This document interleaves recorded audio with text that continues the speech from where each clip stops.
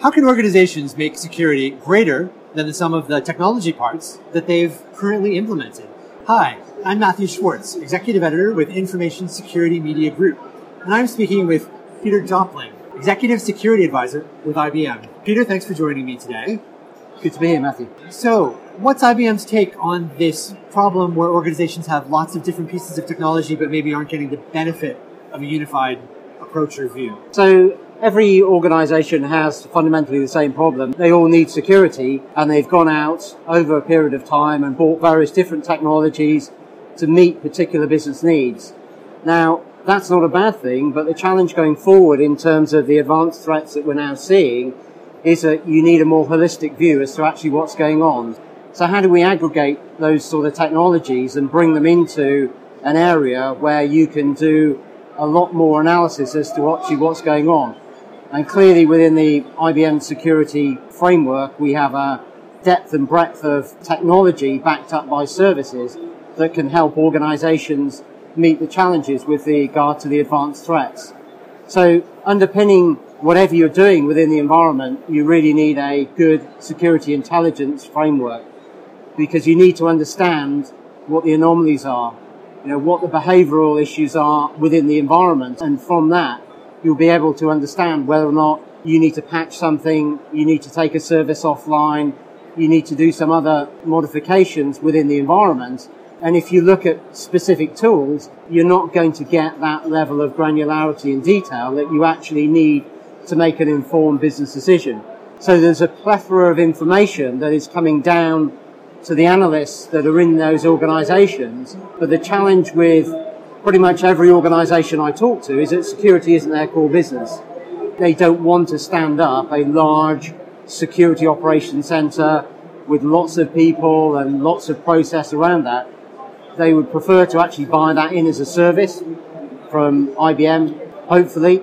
But then you're looking at the next sort of level in terms of, because the threat actors are sharing their knowledge a lot more on the dark web. There's a lot more interaction going on than probably people and organizations realize, and they are quickly finding ways to evade security processes and protocols that are set up by sort of standard implementation of technology. So how do we get ahead of that? And this is all around collaboration, and IBM was very innovative around the X-Force Exchange, which we opened up over 700 terabytes of our intellectual property and research capability, so that any organization and any person can actually register and start to understand what threat vectors are, what's going on that may be pertinent to their particular organization.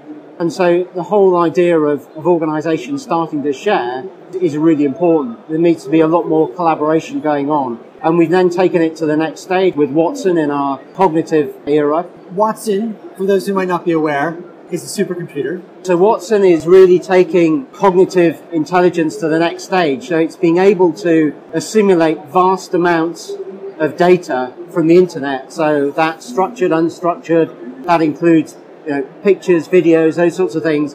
And then it can look at probabilities as to what the answers may be to specific issues. So historically, we've done a lot of research in medical, sort of cancers and stuff like that. But now we're looking to how do we augment the security within organizations by actually giving them the edge with Watson for cybersecurity, which takes all of that information that that organization has in their specific environment and then looks at all of the different permutations and looks at the higher probability as to, if I was the ideal security analyst, what would be my course of action to actually take. So it actually dramatically reduces the effective time taken for people to react to security issues by massively expanding the ability to consume huge amounts of data and understand the relevance of what's happening with their environment against other areas that may have happened previously. So optimizing triage, in a sense. Yes. Those people might not be the best judges of how to spend their time. Exactly. And, we've taken it to the next stage. We bought Resilient, which is a cyber sort of response company, which then looks at how we then take that triage forward. So it's all very well understanding you've got a problem. It's then, well, how do I triage? How do I take an informed decision about that, and then how do I remediate? So what are the processes that I go through? So again, we can automate that through the acquisition that we've recently made through Resilient. So effectively, we've got the ability to look at the anomaly and behavioral detection within the environment, assimilate the information coming in from third-party technologies, not just IBM. So we can consume that. We can look at what we then call offences. So, 3 or 4 things may happen, or 3 or 4,000 things may happen before technically we get, inverted commas, an offence. That will then be flagged to the analyst, and the analyst will then make a decision as to what course of business action they want to take. Now, Watson then gives them that cutting edge in terms of then correlating massive amounts of external resource data and then giving them a far better picture as to which of those particular options that analyst was going to take would be more preferable in this particular environment. Is the Watson angle delivering today, or is that a roadmap for where you want to go? To what extent is this live now? Watson is an evolving area because we have to consume.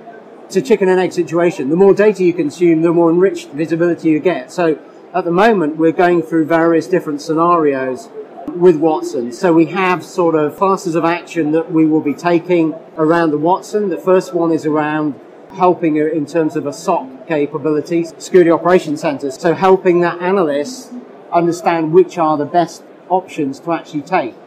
But going forward, we'll be extending that into other areas, application, advanced malware, those sorts of things. So it's a huge area that we are just at the cusp of moving into, but we've got some really groundbreaking capability through Watson to actually enrich that visibility and give that analyst, really powers that they may not be able to get in the short to medium term. It's all about experience within security. What's the best thing that I should do based on the various different parameters that I'm seeing. So the challenge with organizations is that going out and hiring the best people may not be economically the best thing to do because security is not their core business. So how do they enrich that visibility of people that they've got in that organization? And they can do that easily using Watson technology. And now, why hasn't Watson been used in this manner previously? Has there been a lack of useful data, for example, the threat intelligence sharing that's now going on and indicators of compromise, things like that? Why now? The rate of change is moving so fast, so it's now really down to assimilating effectively in near real time large amounts of data. And the problem with advanced persistent threats is that the threat actors are pretty much changing their attacks on an hourly basis. In fact, probably sooner than that, because they have the flexibility to do that. The challenge with organizations is that with process control, a patch management on a system can take 3 months, it could take 6 months. There's a massive delta there, which opens up a huge amount of risk to organizations. So it's not just a technology answer to this, there's also a process answer to this as well. So how do we enable organizations to have the right processes in place and then enable them through technology and then underpin that through advanced knowledge, which is what Watson is delivering. So as Watson progresses and Watson learns more and more and more and more, its visibility and its insight into different permutations becomes a lot greater. Peter, thanks very much for your time today. Great. Thanks a lot, Matthew. For Information Security Media Group, this is Matthew Schwartz. Thank you for joining us.